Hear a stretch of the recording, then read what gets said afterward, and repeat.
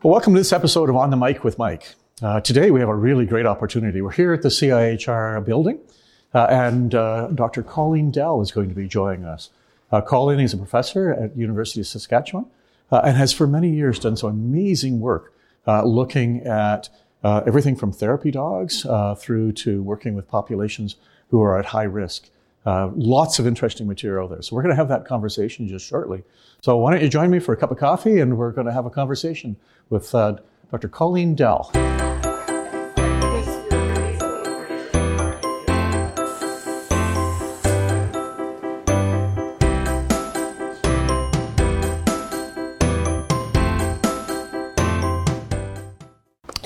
So Colleen, thank you for joining us today.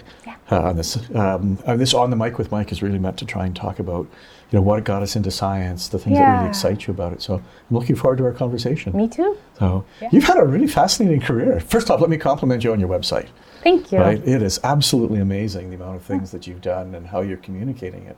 How did you get to do that many things and you obviously love it. Yeah, I do. Absolutely, I love it. And I think probably my whole background is community-based, right? So while I was doing my undergrad degree, I volunteered at the Elizabeth Fry Society of Manitoba. And from there, I got a job there. Then I did some contract parole officer. I worked with Human Resources Development Canada, running a community program for youth. So there was lots of, the whole background was really, or my background, I think, is based in practice, right? So then I got the MA and the PhD. And after the PhD, I was like, I don't want to be an academic because there was that disconnect. And so I ended up with a joint position between an NGO, Canadian Centre on Substance Use and Addiction, and then the Carleton University. So they said, you can kind of do both.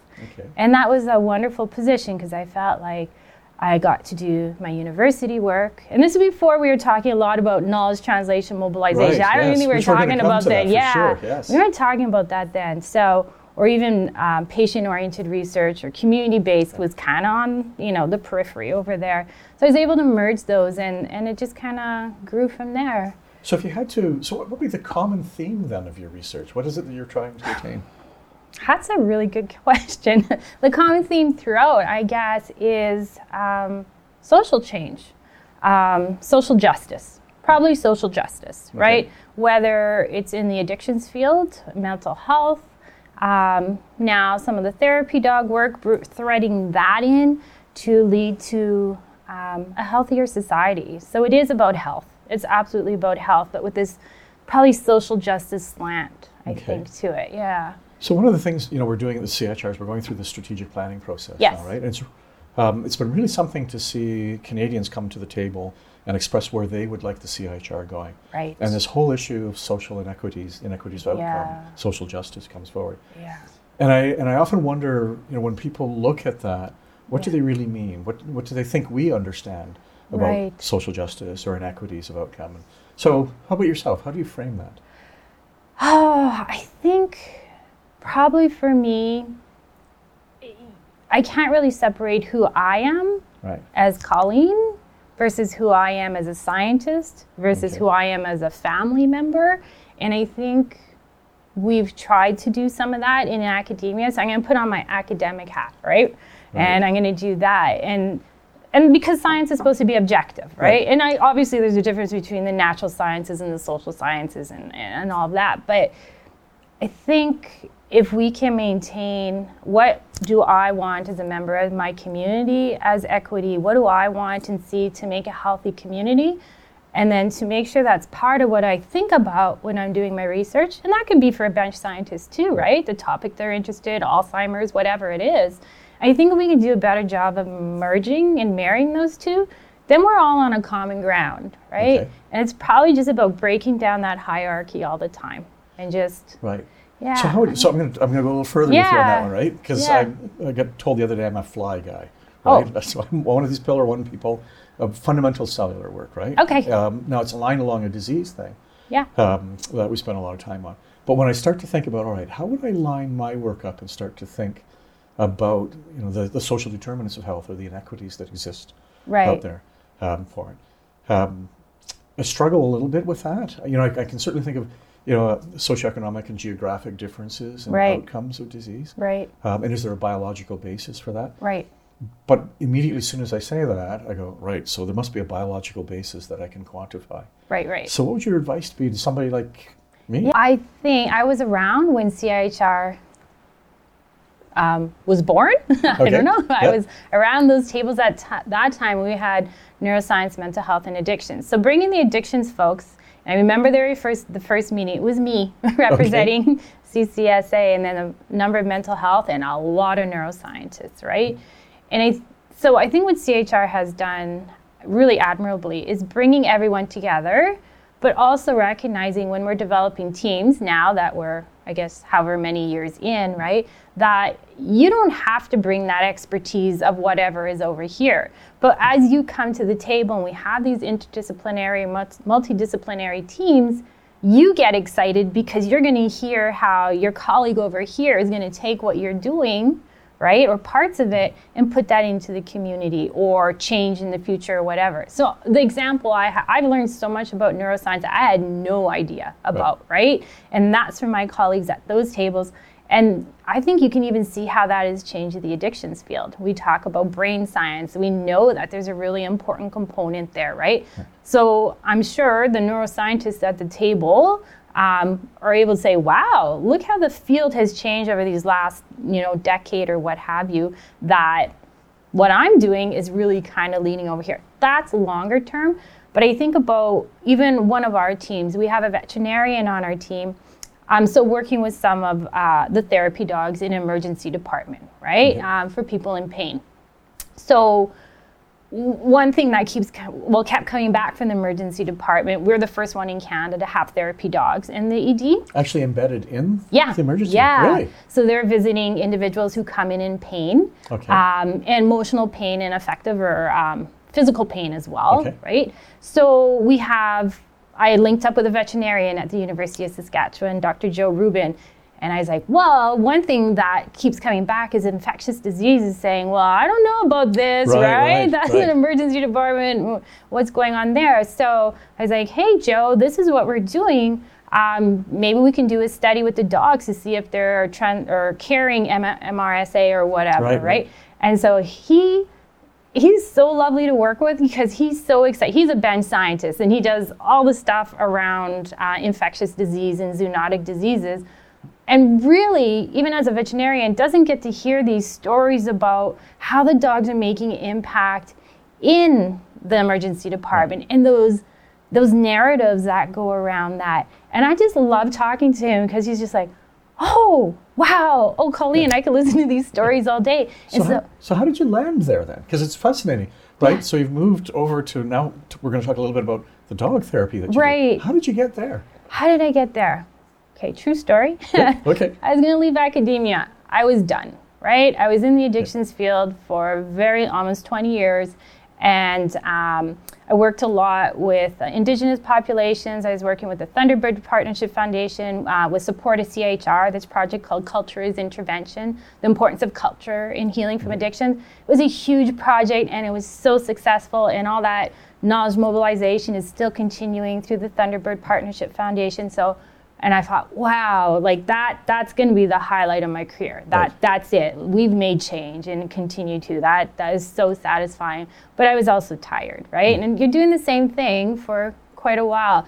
And then I said to a friend, and I honestly can't remember who this friend is, but I had said to this person, I'm going to think of leaving academia because I just feel like there's nothing was pushing me, right, to think further, what have you. I've just been in it so long.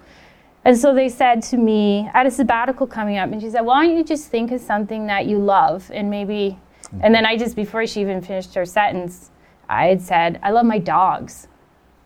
And then we started talking about something else. I can't even remember this whole scenario at all. So I went home, and I Googled dogs and addiction. And one study came up where these therapy dogs were in addiction treatment facility, and they saw that the therapeutic alliance between the therapist and the client was enhanced, right? And so I was like, oh, what's a therapy dog? So I figured that out, Googled all this, lots of confusing terminology in the field. But I was like, oh, well, maybe for my sabbatical, my dogs can, I can work with one of my dogs as a therapy dog. So I learned all about it. I did some training, did some testing. And in the end, all 3 of my dogs became therapy dogs. Okay. And I just immersed myself in the field. And I just did thousands of hours of practice. So that's fascinating, because when you think about a sabbatical, right? Yeah. In an academic world, that's a period of time that you have to go away and pick up another set of skills. But almost always, that's I'm going to go to somebody's lab, or I'm going to go to this experience, and I'm going to bring it backwards. But that's not, if I'm understanding it, you didn't do that at all. No. You developed it yourself. And the first thing I did is I went to Ohio, and I went to, it's called Extreme Canine, and spent 3 weeks there with one of my dogs learning dog psychology. Okay. And working with dogs who had behavioral problems. And I always remember the first question they asked us in class was, from the dog's perspective, if you understood who I really am, would you still love me? And I was like, what are we talking about here? Right. This is my dog. I had no clue. I had zero clue who that dog was. I had zero clue of their abilities. I knew they were sentient beings, but I had absolutely no understanding of what I thought I did. So now I was able to, from that very first time, or those 3 weeks, I was able to always make sure that animal welfare is at the center of everything I'm doing, because animals are not a tool for humans for our health, right? So I have a chair in One Health looking at animals, humans, and the environment. Right. Yep. So by putting the animals' welfare at the center of everything we're doing, every grant we have, every question we have, we're always asking different questions. We're being forced to ask a different question, or a question and just a bit of a different kind of slant on it, right? So it's interesting that you go there, because we were going to end up, right? Or, well, not completely end up, but this whole concept of One Health, yes, right? And there's a lot of debate around One Health, global health, about, right? And how One welfare, yeah, exactly, right? Yeah. So when you're thinking about One Health, and I know you've written on this and a lot of work, so what does that mean to you? What does it look like? Well, it's interesting, because when I talk about One Health, I think what I'm really talking about is an Indigenous understanding of health for the animals, the humans, and the environment. So going back to the culture as intervention work, in our definition of wellness that came out of there, led by the leaders across the country, it includes the winged beings, right? It includes the animals. It's a different understanding. It includes community. It includes the environment, right? Okay. And so when we talk about One Health now, which used to be called One Medicine, it's like, I don't think we can just talk. I always start with saying, this is my understanding. This is where I'm grounded in. And, has Western society just taken a concept that already existed once again and said, we're going to call it One Health now. Right. Yeah, so even I was having a conversation with someone in another area of their university popped up, and they were doing just another term, right? And I thought, aren't we kind of doing the same thing? So let's not make these divides in these, right? But let's work together regardless of the terminology. Because whether you're in addictions, you're in the animals field, we're coming up, we're thinking we're making this brand new thing, right? And there's probably seeds of understanding in other places, and we need to bring those together. Okay, fair enough. So how did you get into all of this? Did you just wake up one day and kind of go, I see my life unfolding? I think it just goes back to, how do you make a difference in the community, right? And my community, where I came from in the north end of Winnipeg, was not an affluent community in any way. And so that's just part of who I am. So it's like, there's so many inequities in that community. So many kids were hungry going to school. Like I didn't know anything else until I ventured out of the North End for my MA at the University of Manitoba. Okay. I didn't know there was anything else, but I also knew how privileged I was to have such a supportive family, and the support of my teachers in particular. All of us did. So were there mentors in your life that helped guide this way, or was it collective mentorship? Absolutely collective. Right. Absolutely. And it was, when I think back, like, who made a huge change is, a grade 9 teacher, Mr. Allen. He was our basketball coach, and he was our English coach, or our English teacher. And he just believed in us no matter what. Right. And, I remember doing things like playing basketball, and then some teams wouldn't play against us because they were from the North End, or I played ringette for many years. The same thing would happen, and you have all those stereotypes, and it just kind of becomes part, and you're like, there's something wrong here, right? This is not right. And you have individuals who don't do that and go that extra mile, I guess, or that extra level to support you to think, no, don't worry about that. Right. We're all human. Let's do what we do and move forward, and having that support. So that's sort of, I'll use the word social consciousness because I think it's the most common way to express that. Yeah. But is that something you had, like going back to as an early teenager? Or absolutely. Was that, was your family embedded that way? Or I think no. My dad worked in a factory, and once I started in school, my mom was working as a teaching assistant in a school, but she... they were probably so different. He had lots of old world views, and she was always, everybody is everybody, and we're all human. And she still talks that way. Right. And it just became who I am, right? Now, one of the things we kind of chat about in these sessions is this concept of getting a work-life balance. You're probably the closest to anybody I've chatted with where it seems the two are confluent. Oh, yeah. Fair enough. How do you make that balance work for you? Like, what do you do when you're not doing this? Or is this you all the time? It has become really apparent now working with the dogs. So I've been doing that for 5 years. Okay. 6 almost. So, yeah, that is such a hard question. They are so tied together, and I'm just going to give you one example of more of the challenge, because that's probably where my head is at now, right? Of how do you make some of that, and you don't necessarily have to make that distinction. Maybe that's what I'm grappling with. Okay. But so in one of our projects that we just released, we got substance use and addiction program funding for Health Canada. And actually, our original funding started with Canadian Institutes of Health Research and the CRISM, Canadian Research Initiative in Substance Misuse. So we had an initial grant through them and the Prairie Node. And we looked at the role of service dogs and PTSD for veterans with substance use disorders, and in particular opioids, right? Okay. So at the very beginning, because I was just working with therapy dogs, these are the dogs that go out and visit people, and we're doing lots of studies around that. And then someone approached me from the Audiamus Service Dog Organization and said, hey, do you want to work on service dogs with us? Because we want to show that their benefits. We have these incredible stories, right? And we need the evidence. And I was like, well, I don't really know service dogs. I know therapy dogs, but okay, I'll come out and see what it's about.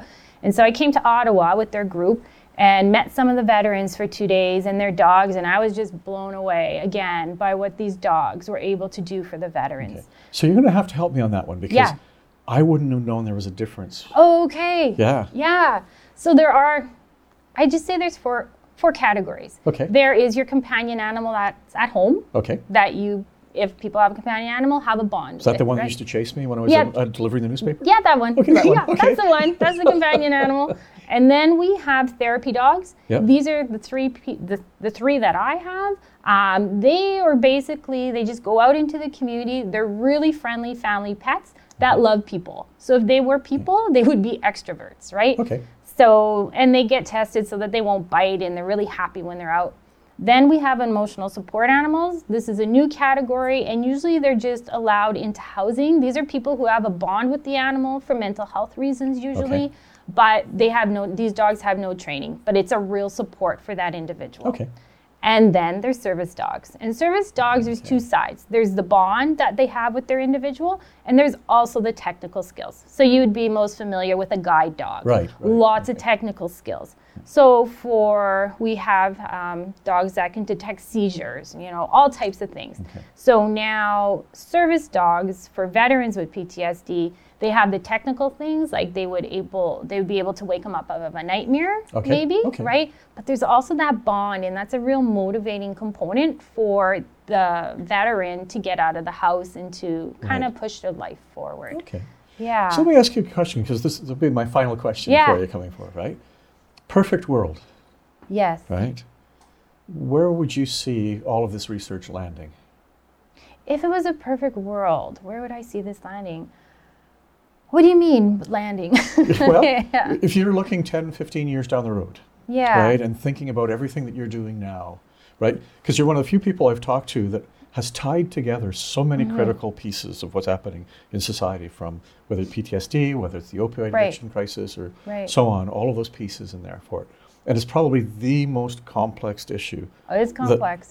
From a society point of view, because it touches everybody. Yeah. Right? So you're really at the edge of that. Yeah. So if all went well, 15, 20 years from now, you're sitting back and relaxing, going, wow, this worked. What would that look like? I think compassion. Okay. Right? I think that people had more compassion. And I think we're able to do that through the addictions work, because that's so important to people's recovery and their well-being. But I think it's through the dogs and talking about animals, talking about One Health, that we're able to talk about compassion without it being human to human, right? Okay. When we talk about it, we talk about love. Yep. I'm measuring love. Good luck, right? As an academic, I'm talking about love, and people are like, whatever. But if I could talk about it through the dog, there's a difference, right? And when that individual says, wow, I don't feel judged with the dog, and I get to see these miraculous things, and they really are, and changes in lives because of that bond in that relationship, I hope that we collectively can learn from that and put that into our own lives and how we treat each other. Great. Colleen, this has been an amazing conversation. We could go on for another hour or two. I really appreciate you taking time for us to do this, and I wish you nothing but great success with this. I'm going to be keeping an eye. It's wonderful. Yeah. Thank you. Thank you. Great. Take care. Thanks. That's it for another episode of On the Mic with Mike. We'll see you soon for another one. Take care.